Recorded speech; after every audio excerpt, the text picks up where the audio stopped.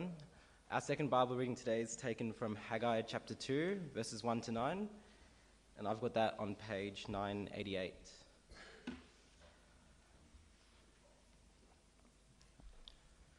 Haggai chapter 2. On the 21st day of the 7th month, the word of the Lord came through the prophet Haggai. Speak to Zerubbabel, son of Shealtiel, governor of Judah, to Joshua, son of Jehozadak, the high priest, and to the remnant of the people. Ask them, who of you is left who saw this house in its former glory? How does it look to you now? Does it not seem to you like nothing? But be strong, O Zerubbabel, declares the Lord. Be strong, O Joshua, son of Jehozadak, the high priest. Be strong, all you people of the land, declares the Lord, and work. For I am with you, declares the Lord Almighty. This is what I covenanted with you when you came out of Egypt, and my spirit remains among you. Do not fear. This is what the Lord Almighty says. In a little while I will once more shake the heavens and the earth, the sea and the dry land. I will shake all the nations, and the desired of all nations will come, and I will fill this house with glory, says the Lord Almighty. The silver is mine and the gold is mine, declares the Lord Almighty. The glory of this present house will be greater than the glory of the former house, says the Lord Almighty. And in this place I will grant peace, declares the Lord Almighty. Thank you, Jonah, for reading that passage of scripture for us this morning. Well, let's pray. Heavenly Father, we thank you, Lord, for your word. Father, we pray that you'll help us to submit ourselves to this word this morning. Pray, Lord, that you would speak to us in your word, that we will respond in faith, that we obey your word. Father, I pray for myself that you forgive me my sins, and that you would use your word to bring glory and praise to your name, for the building up of your church here at St. Stephen's belongs to you. In Jesus' name, amen. Well, friends, if you are visiting with us this morning, we are following the book of Haggai in our morning services, and in the evening we are following the book of Habakkuk. So we have two Old Testament books that we are working our way through. And so this morning we come to this prophecy here in chapter 2, verses 1 to 9. And I want to encourage you to please keep your Bibles, or perhaps your phones, whatever you're using this morning, electronic device, with the Bible passage open before you, so we can work our way through this passage. We have already established that the primary theme of the book of Haggai is the rebuilding of God's temple, which has been lying in ruins since its destruction by King Nebuchadnezzar of Babylon in 586 BC. And last week, we looked at Haggai chapter 1, verses 12 to 15, and we noted the following.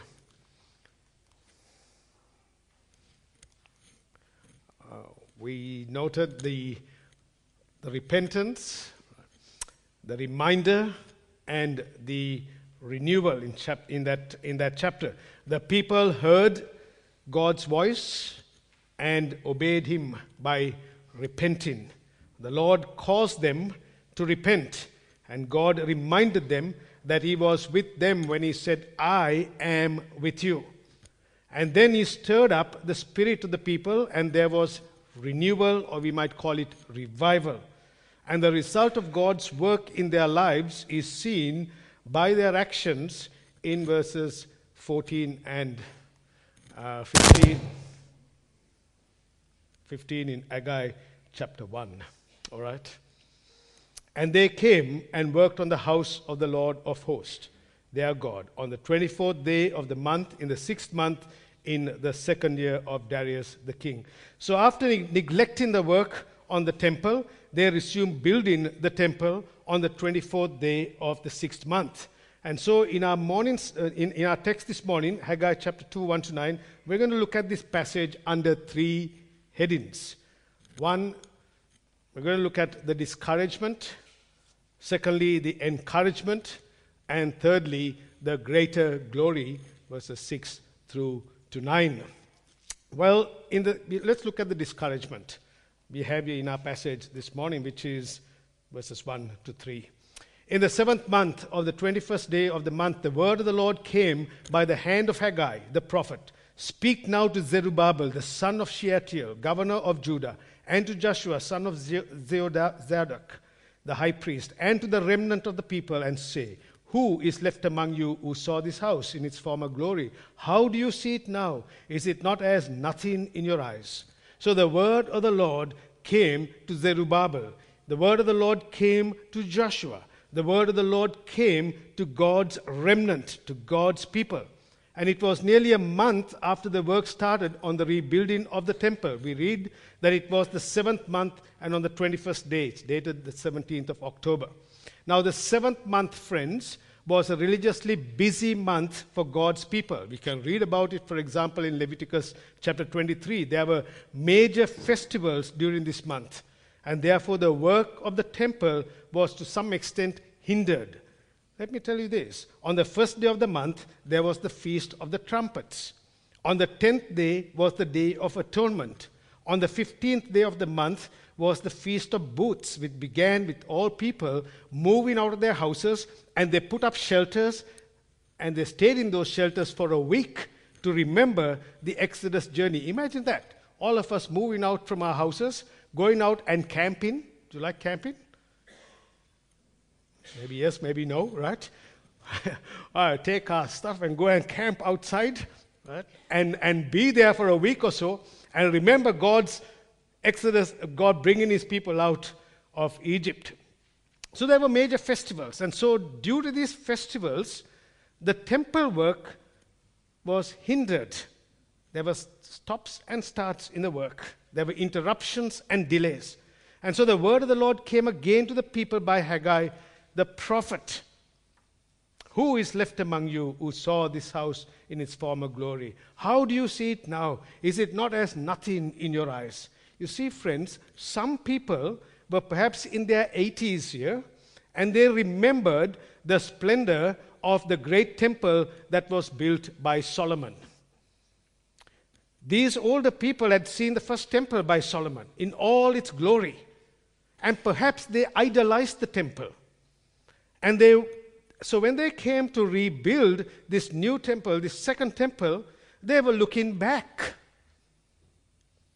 So when they went to work, they saw the remnants of the foundation of the temple built by Solomon, and it brought back memories of the old temple with all its splendor. And what this did to some of these people was they started to compare the new building with that of the old magnificent building. And this caused them to be discouraged and to be pessimistic. To them, this new temple is nothing in comparison to the old one. Now, if you see in our next slide, Ezra chapter 3, verse 12, we see this. But many of the priests and Levites and heads of fathers' houses, old men who had seen the first house, wept with a loud voice when they saw the foundation of this house being laid, though many shouted aloud for joy. So as we see here in Ezra, some were all excited about the rebuilding of the new temple, and others were weeping. Some were looking ahead with excitement and anticipation, while others were looking back to the good old days. Have you heard that phrase? Oh, the good old days. Oh, if the good old days were back, wouldn't that be wonderful? Well, friends, we thank God for the good old days, but we also thank God for the present days, right? Look at what we've achieved today in the present age. We have technology. Sometimes it works, sometimes it doesn't. We have phones that we can communicate just like that. We have the internet that we can connect anywhere in the world. We have modern advances in technology, right? Medical advances, all of these things. That's all happening in the present day. Right? We drive modern cars, don't we? That hits 100 k's in an hour just like that, so quickly. We are a fast-moving world. We've achieved a lot. Yes, we can look back, but we can't stay in those days as well. Now, this old temple was a magnificent temple, no doubt about that, as we see in our next Next slide in 1 Kings chapter 6 and verse 7. Let me just give you some highlights about this temple. When the house was built, it was with stone prepared at the quarry, so that neither hammer nor axe nor any tool of iron was heard in the house while it was being built. And then the next one, we see this. The inner sanctuary was 20 cubits long, 20 cubits wide, and 20 cubits high, and he overlaid it with pure gold. This is Solomon. He also overlaid an altar of cedar, and Solomon overlaid the inside of the house with pure gold, and he drew chains of gold across in front of the inner sanctuary and overlaid it with gold, and he overlaid the whole house with gold until all the house was finished. Also the whole altar that belonged to the inner sanctuary he overlaid with gold. Now imagine that. What a magnificent building it was. Pure gold. No silver was used. Gold. Because to Solomon, to God's people, this temple was magnificent. It was a temple of splendor because God dwelt there. And God met with his people. And so they gave God the utmost best in the building of this magnificent temple. But now, the old temple was gone. It lay in rubble. Now, instead of getting on with the job of rebuilding the temple so that God can meet with his people and worship can continue, they lost the enthusiasm for their work. They were discouraged.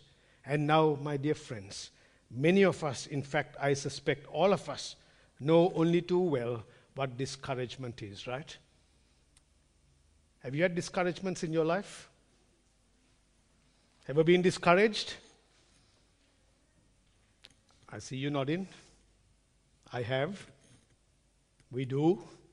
Right? All of us from time to time will feel and get discouraged. For example, I was speaking to a student this past week. This person worked really hard on the assignment and gave it to the lecturer. And the assignment came with some bad comments. In spite of all the hard work that has been done, it was a spirit of discouragement to the student. Or perhaps you're applying for jobs. You keep applying for one job after the other, and you get knockbacks. Wouldn't you feel discouraged? Discouragement can come in many ways. Maybe some comment from someone. You're out at work in the morning, and someone gives you just that comment that makes you feel discouraged for the rest of the day. Ever had that? And discouragement can hit us, can't it? Discouragement is in some sense hopelessness, and it is demoralizing. And it can sap away the energy from us and keep us from moving forward. And so God knew what these people were going through, and he addressed their discouragement by encouraging them to look to him. And look at verses 4 to 5, and as we 4 to 8, as we see this passage before us here. Yet now be strong, O Zerubbabel, declares the Lord. Be strong, O Joshua, son of Zeozadak, the high priest. Be strong, all you people of the land, declares the Lord. Work, for I am with you, declares the Lord of hosts, according to the covenant that I made with you when you came out of Egypt. My spirit remains in your midst. Fear not, verses 4 and 5. What a wonderful encouragement to those who are discouraged. This is God speaking. God understanding the human heart. God understanding the spirit of discouragement and despondency. And he speaks to them. And he says to them, behold, I am with you. And these words, friends, be strong and so forth, some of these people would have remembered these words, because we see a similarity of these words in our next slide in 1 Chronicles 28 and verse 20. Have a look at this verse. David said to Solomon his son, be strong and of good courage and work. Fear not, be not dismayed, for the Lord God, even my God, is with you. He will not fail you or forsake you until all the work of the service of the house of the Lord is finished. So these words that Haggai speaks to these people, some of them would have remembered the words that God gave, that David said to Solomon. And David encouraged his son Solomon, be strong, for the Lord was and is with you. And similarly, God says to these discouraged people 3 times. Do you see that in your passage? Right? Be strong, Zerubbabel. Be strong, Joshua. Be strong, all you remnant. In other words, take courage. Now let me refer, friends, to Deuteronomy chapter 6 and verse 1 in our next slide. Be strong and courageous. Do not fear or be in dread of them. For it is the Lord your God who goes with you. He will not leave you or, what is it? Forsake you.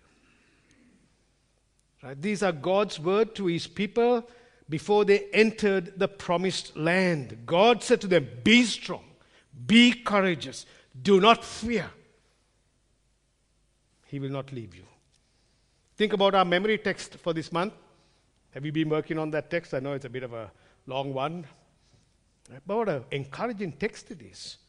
Have I not commanded you? God says to Joshua, be strong and courageous. Do not be frightened. Do not be dismayed. For the Lord your God is with you wherever you go.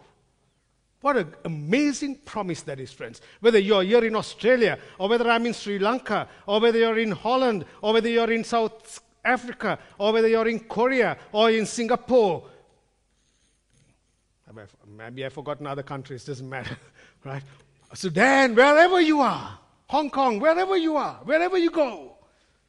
In Australia, Scotland, wherever you are, God will be with you. That's the promise that God has given to his people, as the same promise that is to us. Be strong. Be courageous. I am with you. And then look at the text. He says, I am with you according to this covenant. Let me come back to this word strong. I am with you, says the Lord. And we saw that last week. And the words, the Lord of hosts, I won't go into that. So we are going to be strong, not in our own selves. It's not like I'm going to be strong with my energy. I'm a macho guy. What's going on? I'm all wired up this morning. I better not move. Stand like this.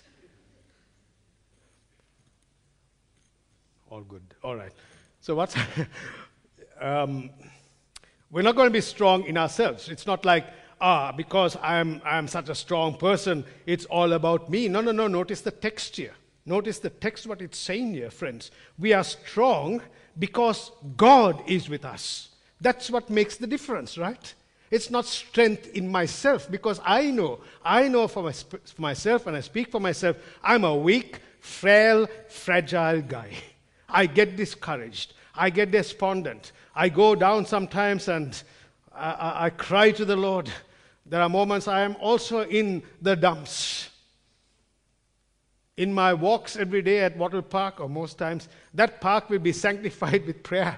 How many prayers has been said there? In my moments of discouragement and despondency, I am crying out to the Lord. Who else can we turn to, friends? Who else understands the human heart? Who else knows what's going on inside? We can say all the nice things when we meet each other, right, as brothers. How are you going? Oh, well, fantastic. I've had a great week. Oh, yeah. It's all good. It's all good. I can understand the sentiment behind that. But really, there are moments, I think, we feel flat as a doornail. Haven't you? Right. And so I know that by myself I will fail miserably. But because God is with you, and as you trust in this God, this is not some kind of positive theology that's been said here, some prosperity theology. This is God speaking to his people and saying, you are strong because I am with you. I am with you. The God who made the heavens and the earth, the God who's made his promises, the God of the covenant says, I am with you, therefore be strong. What a blessing. When I'm weak, then I am strong. Let the weak say, it's not a song that goes like, Let the weak say, I am strong. Anyway, right. You see, that's what it is. God makes us strong. And so this changes everything. To know this changes everything. To know that God is with us. And it should change our perspective on life itself. I am with you according to the covenant that I made with you when you came out of Egypt. And he uses covenantal language. I am with you. Remember when God was with his people? Remember, for example, can we go to the next slide, please? Exodus 19:4. You have seen what I said to the Egyptians, and how I bore you on eagle's wings and brought you to myself. What a magnificent bird an eagle is, right? What a magnificent bird, majestic bird. And God is saying to his people, remember, I bore you on eagle's wings. That is, I have safely journeyed with you. I have navigated a pathway for you. I have put you on the wings of an eagle, and I have brought you. Man, just picture that. Must be so nice, isn't it? Be on the wings of an eagle and glide. That's the picture that God is giving to his people. So these people are to think back to the faithfulness of God and take heart at his promises kept in the past. They needed to look back to the God of the covenant, the God who said, I am with you, and then get on with the work. That's the point, friends. And then he says, my spirit remains with you. That is, my abiding presence is with you, guiding and sustaining you all the way. Be strong. How about us as a church family here this morning? Do we feel weak? You see, we can look at this world, we can look at the Western church and see that it is so weak. We can see our brothers and sisters being persecuted for the faith. Just this past week, I went to a Barnabas function just here at the Water Park Chapel, and we had Patrick Sukadio speak. A great talk. But I came home after that with sadness in my heart when I heard story after story of our brothers and sisters in Christ being murdered and tortured because of their faith in Christ. You can ask my wife Rose. I came back not the way I went, with a heaviness in my heart. You see, friends, we need to know that whatever happens, our God is with us. What an encouragement to those who were discouraged and despondent. What an encouragement also to us this morning. There are so many things in this world to discourage us, right? You put on your TV news items, they'll discourage you. You read the papers, discouragement. You look at the church, perhaps in the Western world, it can discourage us. You're perhaps going through a period of own discouragement in your own life, whatever the circumstance that might be. Be encouraged this morning, because God calls you to be strong. And he says, I am with you. My spirit remains with you. And fear not, because I stand with you. How wonderful is that? When he says to the church, this is the same God. I stand with you. You think there is anything too hard for the Lord? Nothing. So he says, get on with the work. That is, friends, you have a down day today. Tomorrow you get up and say, God, you have given me a great life to live. You are my God. I get up this morning and I want to serve you. I want to follow you. I want to honor you. I want to be part of your building project in this world. I want to look back at your grace, but I want to look ahead at what you are doing. That's moving forward, right? Because staying back in the despondency pit of discouragement will not let us go forward. And Satan would want us to be there in that pit of discouragement. And you never move on. so it says here, He is with us. His Spirit is with us. And this leads then, we are to place our faith in Him and get on with living for Jesus in the world and serve Him, because ultimately there is a great future for us to look forward to. A great future for us to look forward to. And so this leads us to the greater glory that we have in the text here, which is 6-9. Let's see how we go with it, right? For thus says the Lord of hosts, yet once more in a little while I will shake the heavens and the earth and the sea and the dry land, and I will shake all nations, so that the treasures of all nations shall come in, and I will fill this house with glory, says the Lord of hosts. What is this shaking of the heavens and the earth and the sea and the dry land? Now there are a few explanations about this in this verse, and I won't go into the various explanations here. I think that this shaking may be a reference to the political action that's going to take place after Haggai, that is, the defeat of the Persians by the Greeks. That could be one reference. But I believe that there is more, friends. I believe that this is a reference also to the final judgment of the world. We see that the ultimate shaking of this world is yet to come. Our next slide, please. Hebrews chapter 12, 26 and 28. Have a look at that. At that time, His voice, what did His voice do? Shook the earth. But now He has promised, yet once more I will shake not only the earth, but also the heavens. This phrase, yet once more, indicates the removal of things that are shaken. That is, things that have been made in order that the things that cannot be shaken may remain. Did you get that? Everything is going to be shaken. Everything is going to be dealt with. Everything is going to have a climax in the judgment day. But there is something that will never be shaken. That cannot be shaken may remain. And that is God's people, His church, His redeemed people. They will never be shaken. That is a lasting building by God, a spiritual house. God's people, God's kingdom will never be shaken. So invest in the gospel.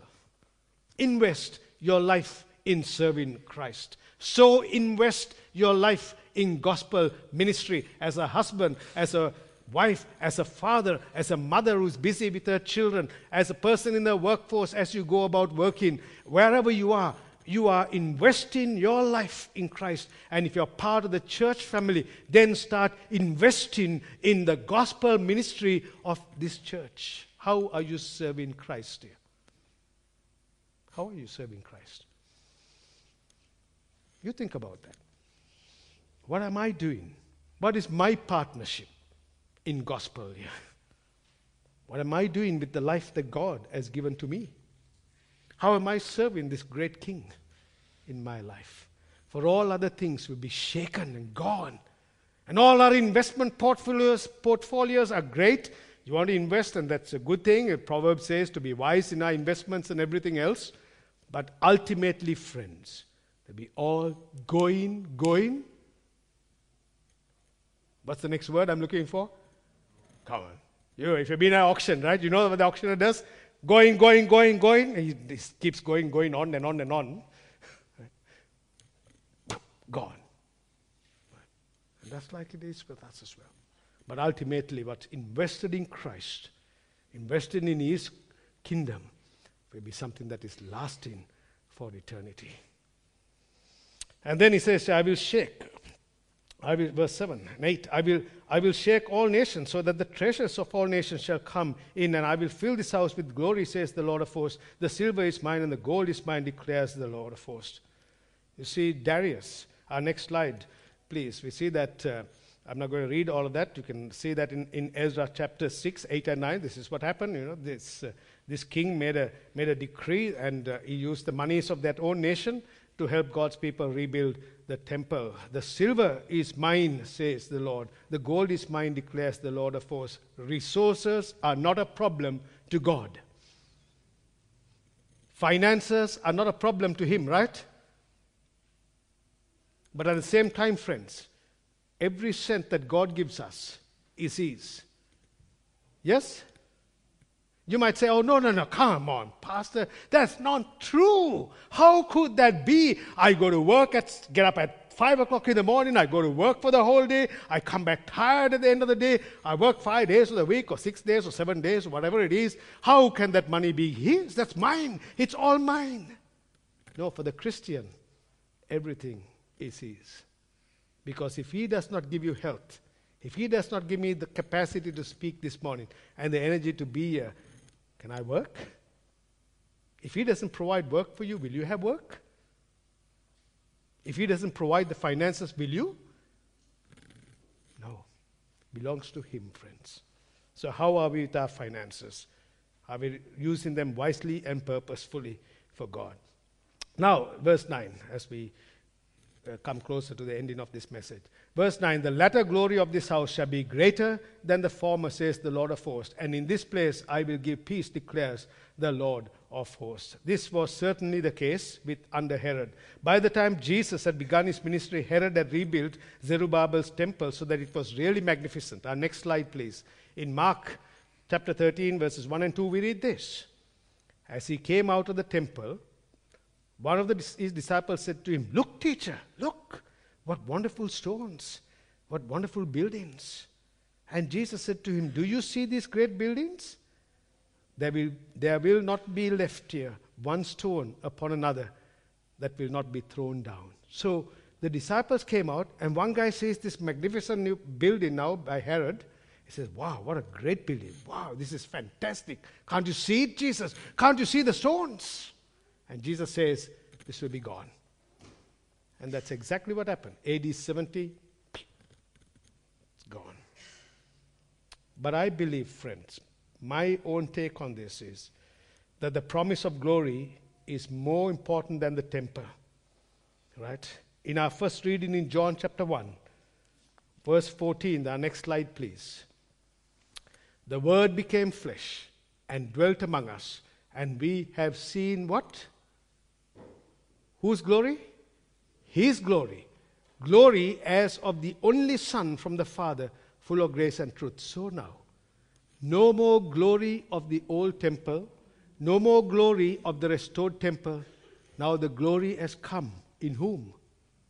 In whom? In Jesus. And God is now dwelling with his people. And he has tabernacled with his people.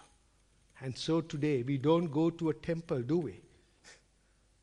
We come to Jesus, who is now the dwelling of God. And God has met us in his Son, Jesus. What a blessing. What a blessing. So that you and I today, right, can know this God. And he says, I will give you peace as well. No more temple anymore. But friends, there is more than that here as well. By his death and resurrection at the cross for our sin, we have peace with God as we repent and trust him. And then we look forward to a day in the future. Our next slide, please. When Christ returns. And read this. Revelation 21:22. And I saw, what is it? No temple in the city. For its temple is what now? Is the Lord God, the Almighty, and the Lamb. That's the temple. And we look forward to that perfect peace when Jesus returns, where we will dwell with him. So as we conclude, what a motivation to keep on investing in gospel living and service, knowing that it is all worth it. Today, friends, we are engaged in a building project, as we saw last week, and this project is church, the spiritual house. What a great investment to be part of his building work in this world. As a Christian, as you serve him as a husband, wife, father, mother, single person, young or old, invest in your life by living for Jesus and serving him in this world and in his church. We're not involved in a physical building project, but a spiritual building in Christ that will never be shaken. And as we're involved in this ministry, remember that He is with you. Fear not. Be strong, because He stands behind us. And so for Surrey Hills Presence, right, as we partner in gospel ministry with our God, we ought to be praying to reach Surrey Hills and beyond. For whom? For whom, friends? For Jesus. We'll be going door knocking soon. You saw that in the newsletter? We'll be distributing perhaps about 1,000, we're going to print about 1,000 or 1,500 flyers soon. We're doing that. Our Christmas services, opportunities for you to invite your family and friends. Today, start praying that this church will be a great building work by God, and that you and I will be investing in kingdom work wherever He has placed us, because it will last. What a blessing, what a motivation, what an encouragement. Amen. Let's pray. Heavenly Father, thank you, Lord, for your word. We thank you that your Son, Jesus Christ, is the revelation of the ultimate glory of God. The Word became flesh. Lord Jesus, we worship you, we magnify you, we say thank you for leaving the splendor of heaven and coming upon this earth. Lord, we long for your return. We long for the perfect peace that you have promised. Father, until such a day comes, we pray that you bless each and every one of us, that we will live kingdom lives for Jesus, honoring and serving Him for His glory and His praise. Amen.